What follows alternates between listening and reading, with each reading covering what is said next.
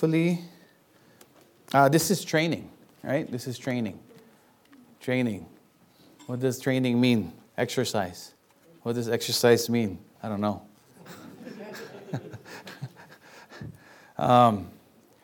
Please turn your Bibles over to the book of John, chapter 21. So last week, we discussed, or the title, I entitled it, Idolatry of Comfort. We're still in the Old New Year dilemma, our New Year series for this year. Old New Year dilemma. I don't know if you've been following us, but the purpose and the goal for us here at church is to know Christ, to become like Him, and to make Him known. How are we supposed to do that? Through the reading of His Word. How is the reading of His Word going to help us? It's to renew our minds. Romans 12:2, do not conform any longer to the pattern of this world, but be transformed by the renewing of your mind. Not your spouse's mind, not your children's mind, not your partner's mind, but yours, your mind. Not your seatmate's mind. Don't do this. Like, hey, you renew your mind. Then you will be able to test and approve what God's will is. His good, pleasing, and perfect will. Everybody always says, I don't know what my God's will is for me. Well, if you've been listening, you would know. Because He keeps telling us what His will is for us. If we will just listen, we will know. How? By the renewing of our minds. Renewal of thinking, transformation, removal of the old way of thinking and beliefs. So again, last week we tackled the idolatry of comfort, or the comfort culture. We are comparing what the world teaches about comfort and what the Word of God told us and teaches us about it. Brief recap of it, we concluded that God knows our need of comfort. Amen? And that alone, God knowing it, should give us peace and comfort us, because God knows how to fill the gap in our hearts, how to mend our hurts. God knows it. So tonight, we're going to tackle the idolatry of the hustle ideology. I'm trying to be hip, maybe. Maybe.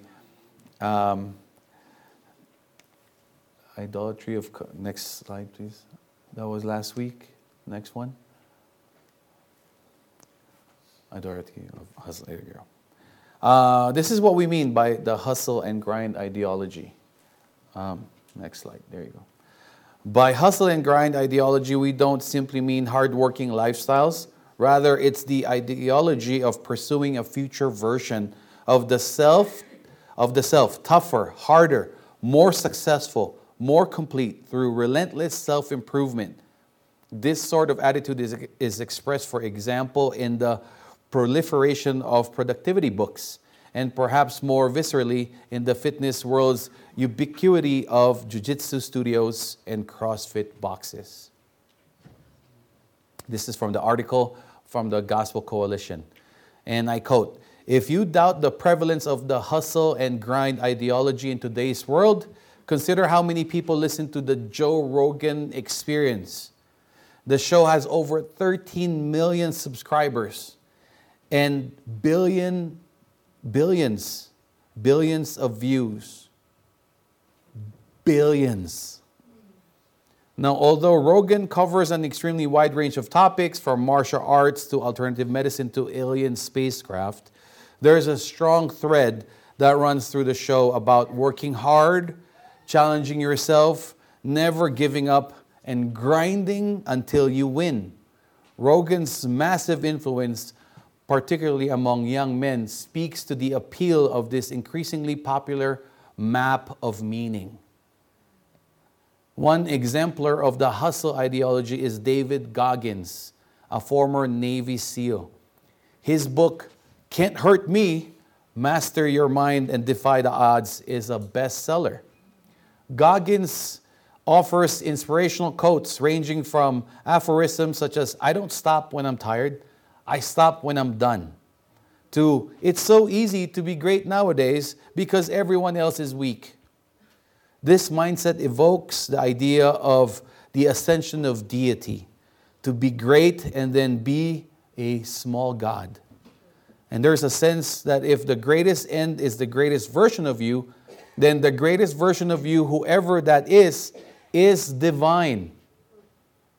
It's idolatry of the up to myself, end quote. It's a serious matter. The idolatry of the up to myself. Keep working hard until you achieve the greatest version of you, whatever it takes. That's idolatry. Why? Because if you're living your life to the fullest for that particular matter, for that particular subject that you find meaning to, that's idolatry. Because you obviously have put that above God.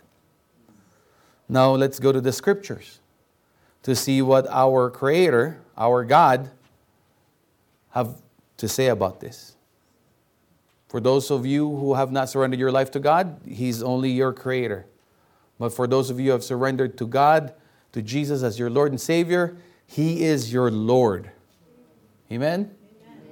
So, John 21, I'm going to be reading verses 5 and 6, and then jump to verse 10 to 12, and then jump to 15 to 19. 5, 6. He called out to them, "Friends, haven't you had any fish?" "No," they answered.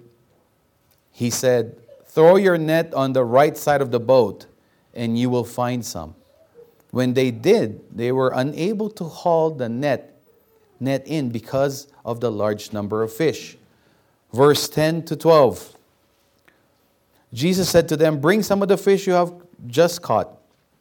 Simon Peter climbed aboard and dragged the net ashore. It was full of large fish, 153. But even with so many, the net was not torn.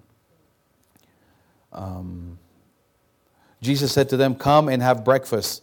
None of the disciples dared ask him, "Who are you?" They knew it was the Lord. Verse 15 to 19. Jesus reinstates Peter. When they had finished eating, Jesus said to Simon Peter, "Simon, son of John, do you truly love me more than these?" "Yes, Lord," he said. "You know that I love you." Jesus said, "Feed my lambs." Again, Jesus said, "Simon, son of John, do you truly love me?" He answered, "Yes, Lord, you know that I love you." Jesus said, "Take care of my sheep." The third time he said to him, "Simon, son of John, do you love me?" Peter was hurt because Jesus asked him the third time, "Do you love me?" He said, "Lord, you know all things. You know that I love you." Jesus said, "Feed my sheep." This is the word of the Lord. Let's pray. Father, we thank you for your grace and your mercy that is new every morning.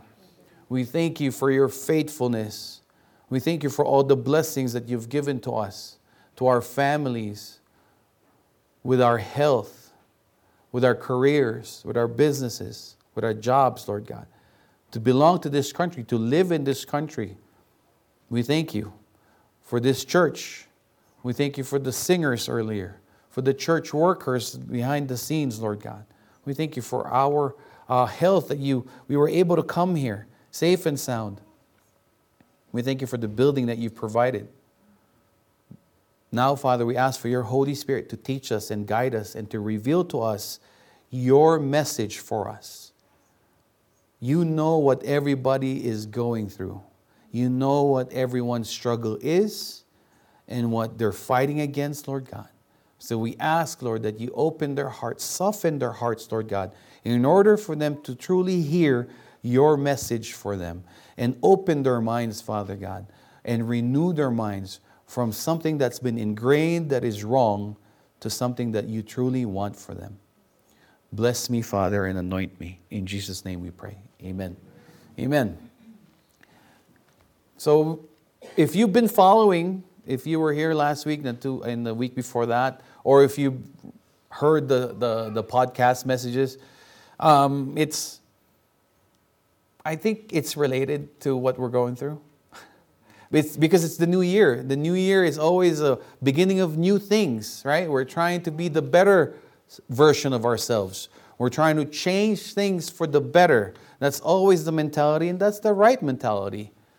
But at the same time, we know that if we don't change from the inside, we will be the same person. It'll just be a different year. And that seems to be the problem. So we've read about Peter again. And how about a little background on Peter? If you would turn, so the next chapter, or to Luke chapter 22, go there. Luke is before John. I should be hearing pages going.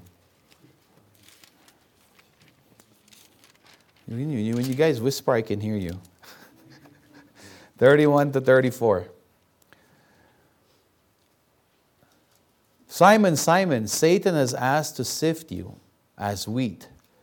But I have prayed for you, Simon, that your faith may not fail. And when you have turned back, strengthen your brothers. But he replied, Lord, I am ready to go with you to prison and to death.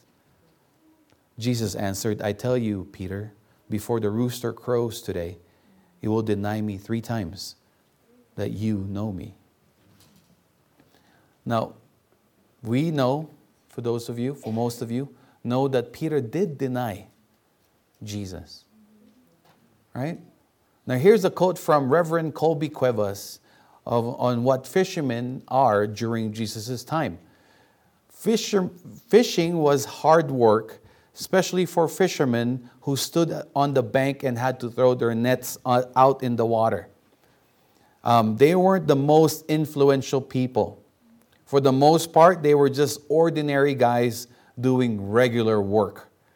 They weren't clean. Probably had a smell about them. That's a nice way of saying that they probably stunk. Fishermen certainly weren't the most polished of individuals. In terms of characteristics, the fishermen were gruff and rugged, not social uppities at all. He said they possessed useful skills. They were most likely multilingual and had some degree of business savvy. Most importantly, they were hardworking. So Peter was the leader of the pack, and he was very close to Jesus, and he was very outspoken, right? He was very outspoken. He would speak his mind. He was very bold. I would say he's very productive with his relationship with the Lord. He loved Jesus. And on what we just read, he probably meant what he said, that he would go to prison and death for Jesus, to protect Jesus, because Peter did not want Jesus to be captured, right? Jesus did not want to be captured, much more be crucified and tortured. Now, weeks before this event, Jesus also predicted that he will be captured and be crucified, but Peter wasn't having it. He denied it, and now this is him saying that I will die for you, Jesus. Turn to Matthew 16, 21 to 23. Matthew is the first book of the New Testament. I know that sounds sarcastic, but really, that's really me trying to help you.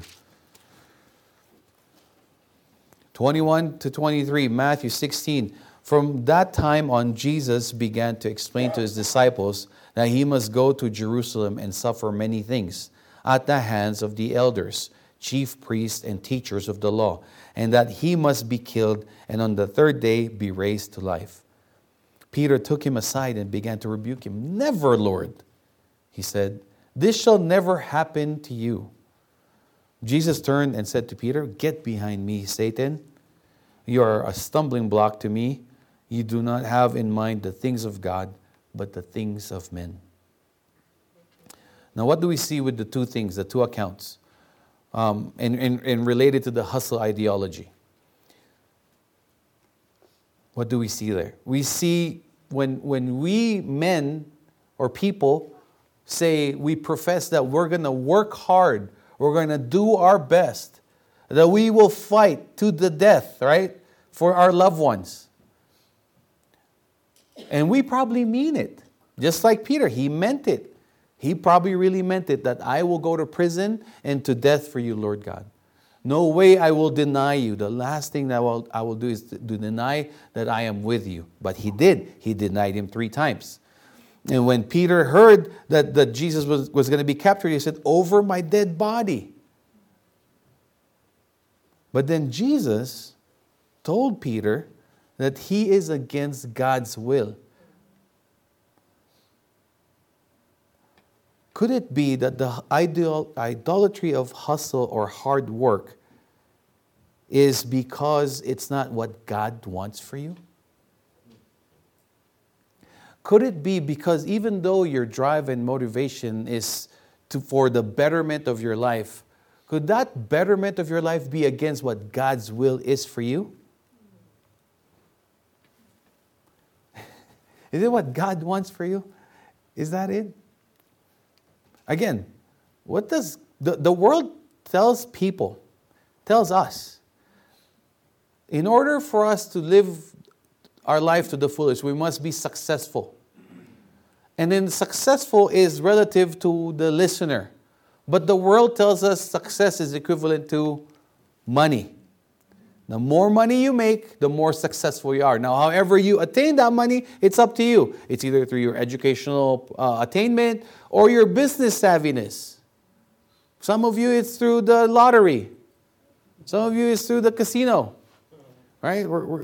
You're tossing the dice there. Because always, the case is always, success, as the world puts it, is equivalent to a dollar sign.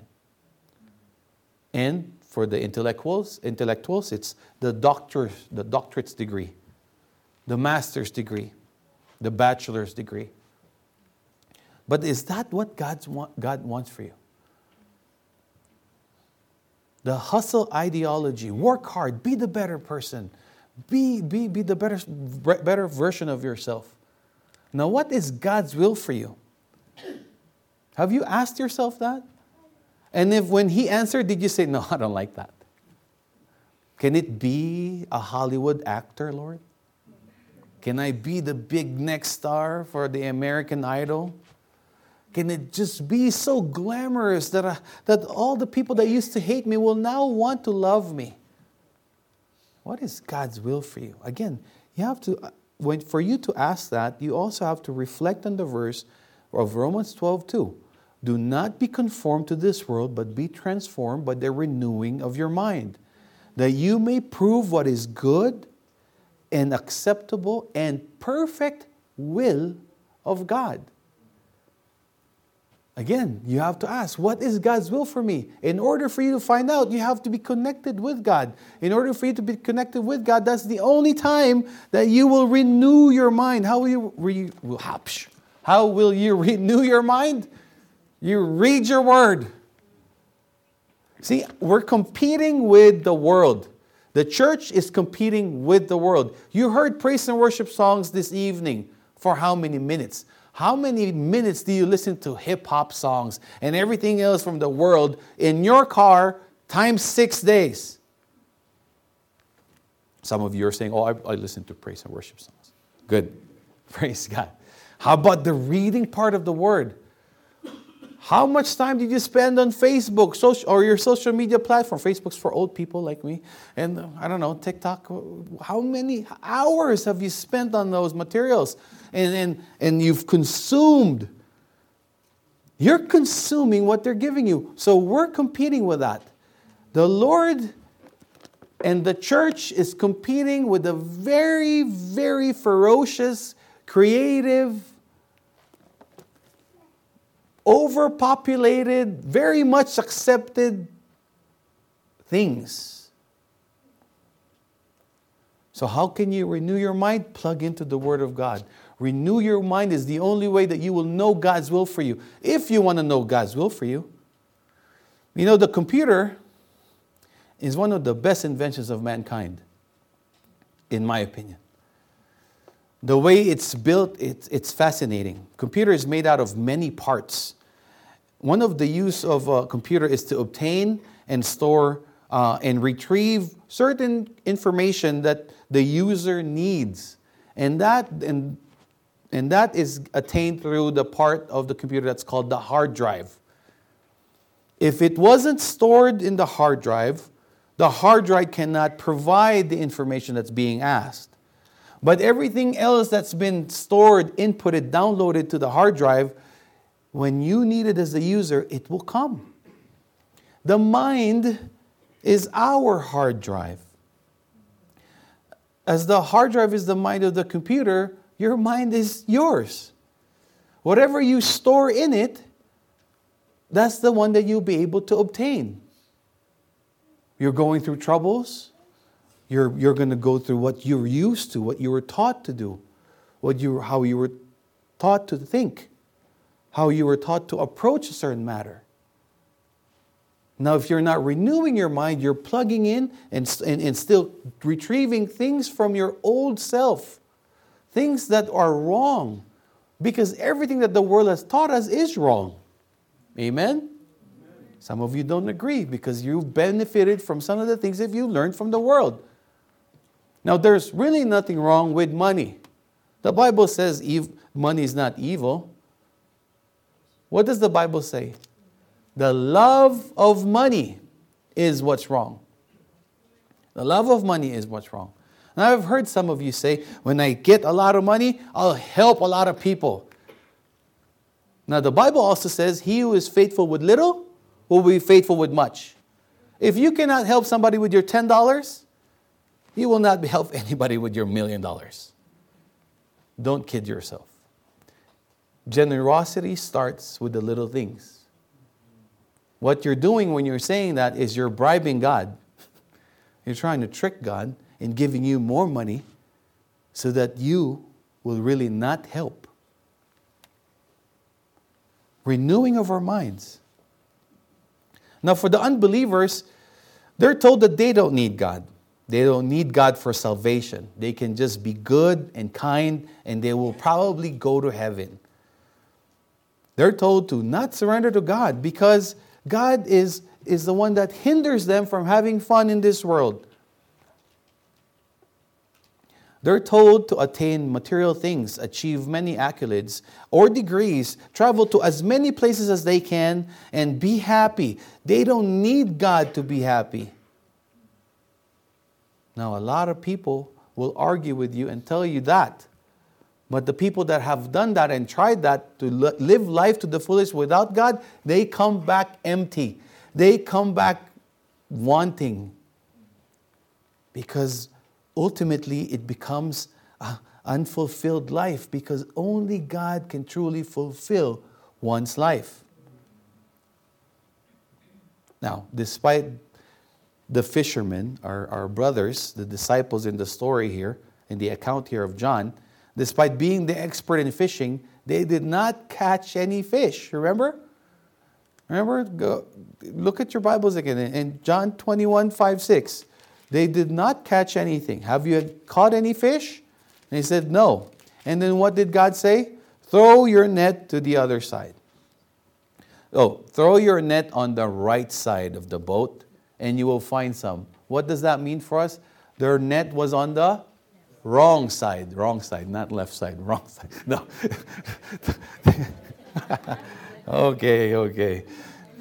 Throw your net to the right side and you will find some. When they did, they were unable to haul the net because of the large number of fish. Many people want to be successful.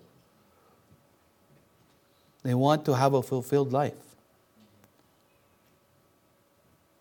They want to live in order to not waste their life. Because the world tells them, if you don't achieve these certain things, you're wasting your life. Now, we just read, thank you, Zoe. Happy birthday. Wow, thanks. Thank you. Excuse me.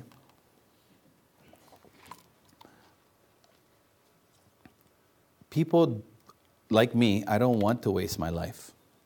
And here we see the disciples, they did not catch any fish, and naturally they would consider that day a failed day, a day of failure.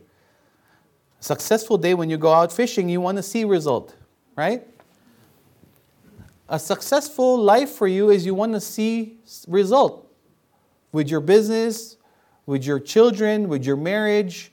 You want to see a fulfilled life with the result of whatever it is, whatever success is that was planted, ingrained in your mind. Success then is defined by the individual. Do we agree? The hustle ideology is whatever the individual decides for themselves. You decide to become a martial artist today, even though you're 45 years old, go ahead, do it. Break your hip. See where that gets you. It tells us to get as much money as we can, as many cars as we can, as many successful business, as healthy as we can, as buff as we can, to become a fighting machine, to have as many relationships as we can, to keep dating if we're single, to keep traveling.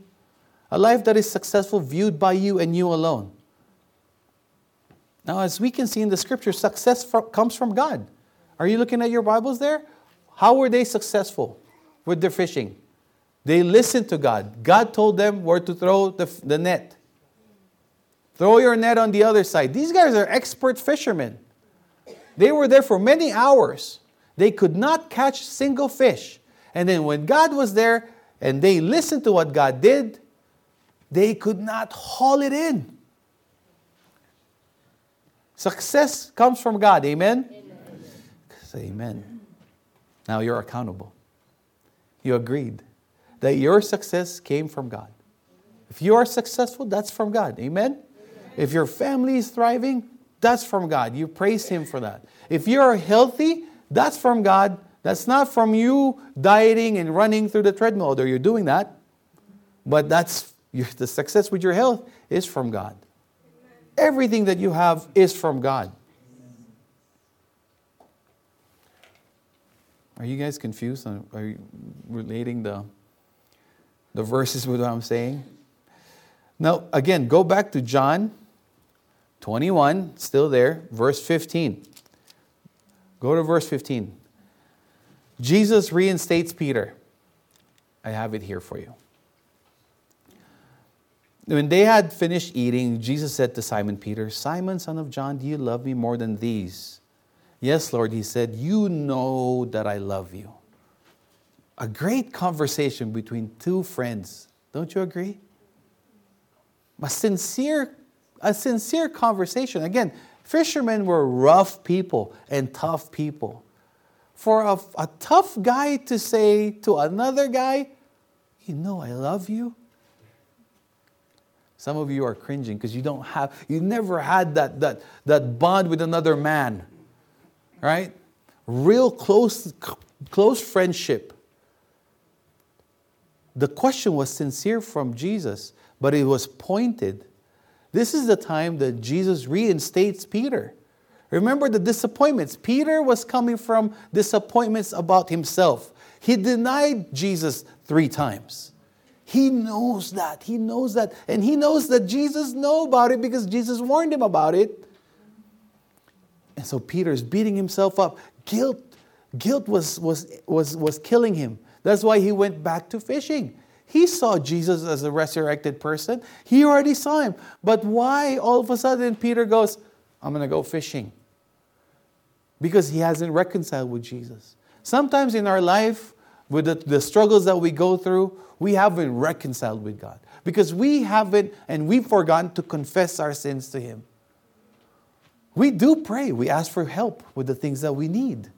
We do read our Bible because Joe keeps bugging you about it. Right? But when we come to God and we pray to Him and we say, "Lord, forgive me for all my sins."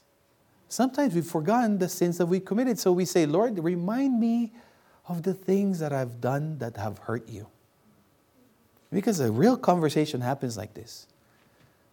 And then the answer of Peter, he says, "Yes, Lord, you know. Why? Because the last two accounts that we read, remember, God already predicted things to him, but Peter loved to argue with Jesus. Right? No, Lord, I will not deny you. No, Lord, they will not capture you. Over my dead body, Lord. Right? But see, the thing is this, Christians, in your maturity, if you really want to mature in your relationship with him, you have to understand, God knows. What does he know? He knows when you're being lazy. He knows when you prioritize Instagram over Bible reading. He knows if you prioritize football over coming to church. He knows if you prioritize spending your money on something new for your clothing rather than obeying him in your tithing. God knows. God knows. You want to mature? You have to understand. Every disobedience, any inaction that you take, he knows. He knows the real reason behind it. You and I, we can lie to each other. We can make it look good, sound noble. But we should know that God knows. We see here that God, Jesus himself, in his resurrected body, asking Peter, do you love me more than these? These pointing to the 153 fish that they caught. Right? Question to you. Do you love Jesus more than these? What are your these? What are your these? You have to ask yourself, what are my these? What are the things that I love more than Jesus? What are the things that come in front or ahead of Jesus, ahead of him, of me serving him, ahead of him, me obeying him? What are those things? I put it in here for you. The general things, maybe. My best guess. Money. Money. Could it be money? Could it be your health? Could it be your family or your relationships that you're loving more than Jesus? Now, on money, Matthew 6:24, if you guys can go to your Bibles there. Matthew 6:24.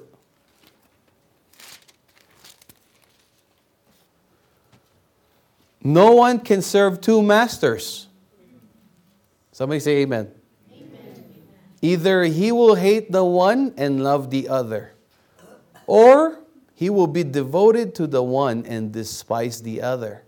You cannot serve both God and Mammon. That's the other version. Mammon is the god of money during Jesus' time. Do you use God to get money? Is God your magic, powerful genie? And is one of your wishes from your genie is, Lord, give me money? Money. When God says you cannot serve God and riches. Now, do you own your money? Or does your money own you? Did money, the money that you have, did that come from you? Or did God allow you to have that? Now, if you don't have money and you're still working hard to get money and you're neglecting God, I think it's a good thing. Because God is saying, if I give you this, I will never see you at church again. If I give you this, you will never pray to me again. Right? Turn to Daniel. Daniel is in the Old Testament. Daniel chapter 3, verse 16.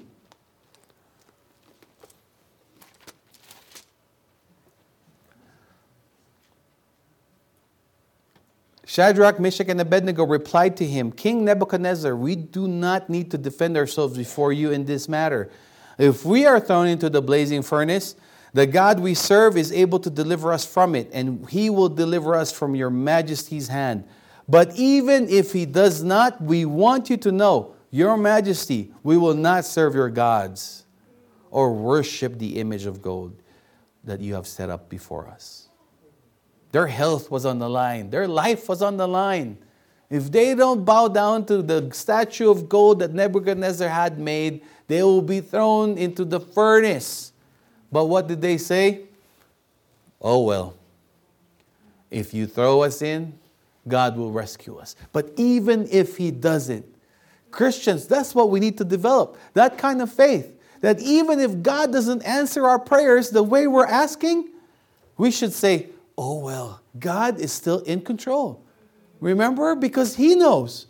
He knows the trouble that we're going through.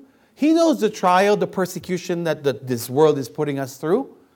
We have to know that He knows, and then we have to trust. We have to trust in His knowledge and the fact that He is sovereign. Nothing in our lives is happening that God doesn't know about. And we know that in all things God works for the good of those who love Him, those who are called according to His purpose. Romans 8:28. I remembered that I forgot, then I got scared that I'm going to forget again, then I stopped. The worry happened. Health. Do you possess your health? Yes, you are. You're holding it. Are you healthy? Yes. Did that come from God? The right answer is yes. Yes. Your diet, your exercise is helping that. The way you look, if you're strong, if you're weak, that's on you. But if God is keeping you healthy and still alive, that's from God. Amen? Some people say, I never smoked a cigarette and then I come down with lung cancer. And we know of people who work hard, who's on proper diet, running all the time, lifting weights, eating properly, right? And then they die early. And we know somebody who smokes and drinks whiskey for breakfast, they're still alive until 85 years old. Why? Because it's God who determines everybody's life. But everybody's life is going to be called. Everybody's number is going to be called one way or another. The times that we make our health and our money our idols is when we think we own it. We think we own it. How about our family and our relationships? Please turn to Matthew chapter 10. Matthew chapter 10. I have it here for you. This is Jesus speaking. For I have come to set a man against his father, a daughter against her mother, and a daughter-in-law against her mother-in-law. And a man's enemies will be those of his own household. He who loves father or mother more than me is not worthy of me. And he who loves son or daughter more than me is not worthy of me. And he who does not take his cross and follow after me is not worthy of me. I started this section with saying, God knows. When Peter said, Lord, you know that I love you. Now, God knows that these relationships that He has placed in our lives is important to us. Do we agree? Yes, you should agree because it's the truth. God knows that, and He told us in the command here that we are to love each other. He gave us a diagram or an instructions for how a Christian household should be. Right? So He knows that these people, these relationships are important to us. But He reminded us in Deuteronomy, and then when Jesus was asked, what's the greatest command? Love the Lord your God with all your heart, with all your soul, with all your mind, and with all your strength. That's the first command. That's the greatest command. And then the second is like it, and love each other as I have loved you. Right? So why would He then say this? Why? Because in serving God, these things can come in between that. Abraham was asked to sacrifice Isaac, the promised son. Years after he had to let go of Ishmael too. Remember? When God spoke to Abraham that evening, the scripture says in Genesis, early the next morning, Abraham saddled his donkey and gathered the wood and called his servants and grabbed his son. No delay, guys. No calling the pastor and saying, can you pray about this? I think, I'm not sure if God's calling me to do this. There's no special meeting at the village. He called everybody and says, I think God spoke to me about sacrificing you, Isaac, so I need you to pray about this. Because you're on the line. Okay? No. Early the next morning, he saddled up the donkey. All these relationships here, God is not saying to hate them. What God is saying here for us is that there will come a time in our life, because God should be the number one, these people will come in between that. Be careful that you're not the one that's coming in between someone's obedience to God. Husbands, if your wives are being called to do something, don't say, oh, you need to cook dinner for me first. No. Don't be a baby. Let your wife serve. Wives, if your husband's being called to serve, don't say, oh, need to be here with me. Can I go to the men's ministry breakfast with you? Sometimes we make ourselves more important. We get in the way, right? We get in the way of our loved ones to obey God and serve God. Sometimes they do. But we need to remind ourselves that God says that if you let these people, you're not worthy of me. You and I can lie to each other. You and I can hide the truth. However, like Peter, when Jesus restored him, he was asked pointed questions 3 times. As many times as he denied Christ, he was asked 3 times. And God always had another statement after the yes. Remember? God had, so okay, if you love me, what did God say? The first time he said, I love you, Lord, you know it. And Jesus said, feed my lambs. And Jesus again asked, do you love me? And then he says, yes, Lord, I love you. You know I love you. He said, take care of my sheep. And the third time, feed my sheep. The love, we'll get to that, our love series next month. But the love there, the first one was a question of agape. Peter, do you agape me? Agape me. That's the sacrificial love. And then Peter responded, Lord, you know I phileo you, brotherly love. Jesus answered all these questions. After Peter answered Jesus, he said, prove it to me. Prove it to me by preaching, feed my lambs, by teaching, by preaching, by caring, and by teaching. Preaching, caring, teaching. All those 3 we have in this church. All those 3 we have in this church. We try to have all these 3 things in all the ministries of this church. We try.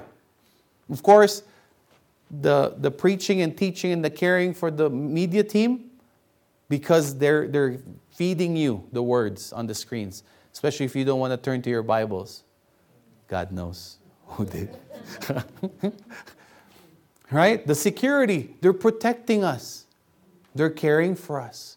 And they're teaching us through their lifestyle. Now I'm going to put my life on the line for my brother and my sister. Greatest love of all, right? The moms, when they're feeding us for the pot bliss. And then the teachers feeding you and teaching you. We're doing all this in this church. Now, are we going to end this message? Yes, we are.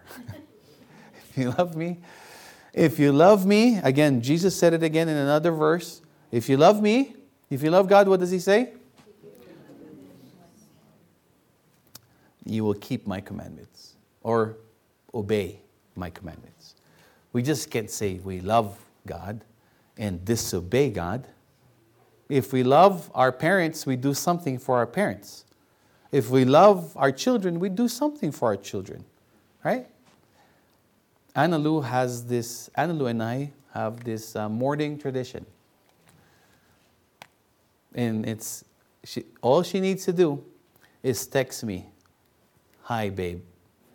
She woke up, she texts me, "Hi, babe." And that tells me time to make the coffee for her. And then my response is, "Sure." I get up, grind that espresso,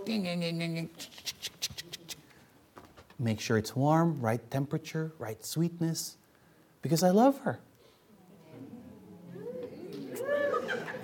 Yeah. Girls, you got to look for a person who loves the Lord. I'm telling you.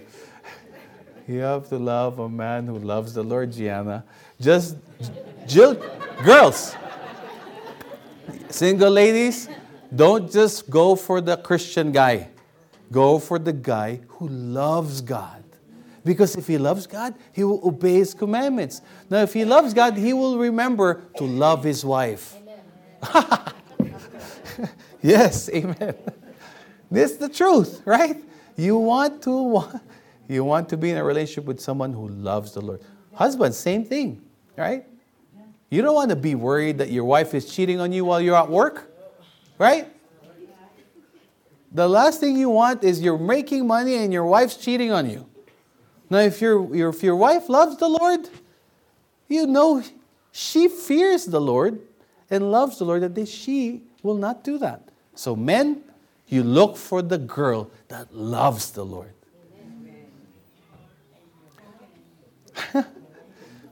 And then lastly. Okay, here. Matthew 10:39. Don't have your own messages there. Matthew 10:39. This I'm going to finish. Matthew 10:39. He who finds his life will lose it, and he who loses his life will, for my sake, will find it. This is Jesus speaking. Did you hear it? Did you read it? He who finds his life will lose it. If you take hold and grab of your life so much that you make it into an idol, you will lose it. You will lose it. You grab on to your husband and to your wife to a point that you're suffocating them, you're going to kill them. You're going to kill them. But then he says here, and he who loses his life for my sake will find it. The search for meaning or purpose, and then to live out to the fullest of that meaning or purpose as determined by our beliefs, will dictate and reflect in our lives. What we determine what meaning and purpose should be is how we will live our lives. So we need to adjust or renew, I should say, we need to renew our minds to what the Word of God is telling us. What is He saying? We give our life to Him. And once you actually give your life to Christ, you will what? You will actually find the meaning of your life. Then and only then will you truly find the real meaning of your life. You will find out His will for you. You will find out and say, this is what God wanted me to do. He made you successful for other people. He made you loving, not to love yourself, but to love other people. Now, Peter lived and died for the Lord. Right? You know, this is a summary of his faith. His faith was so weak that he almost sank beneath the waves because he was afraid. Remember when he asked God, Lord, call me so I could walk on water. And then he started doubting because there was wind and waves on his face. And then Jesus said to him, oh, you of little faith, why did you doubt? His faith was so great after when he was restored, his faith was so great that he regularly performed miracles in Jesus' name. That's in the books of Acts, chapter 5, verse 12. When Jesus was crucified, Peter denied knowing Him 3 times because he was afraid of the consequences. He was afraid that he would be captured, slapped and tortured and possibly crucified. But then Peter preached the name of Jesus so boldly and powerfully in Jerusalem that 3,000 souls were added to the church in one day. Imagine Peter lived for the Lord after Jesus restored Peter, and then after Peter finally got it. Remember when he was answering, Lord, you know that I love you. You know. Peter was finally saying, everything that I know, you already do. And the person that I thought you were is actually better. You are God. So you, God, are calling me to do it, and I will do it boldly. Peter lived for the Lord. He wrote 2 epistles. 1 Peter and 2 Peter. He was going to write 3 Peter, but then he was crucified. No, yeah, 1 Peter and 2 Peter. And Peter died for the Lord. He was crucified upside down. He was crucified upside down. Why? Because he didn't feel worthy to die the same way as his Lord. The proud and arrogant Peter became bold. The proud and arrogant Peter became humble. The proud and arrogant Peter lived for the Lord, not for himself. This is the Lord's message. Praise be to God. Let's close in prayer. Father, we thank you for your message tonight. We thank you for the truth that you have given to us through your word.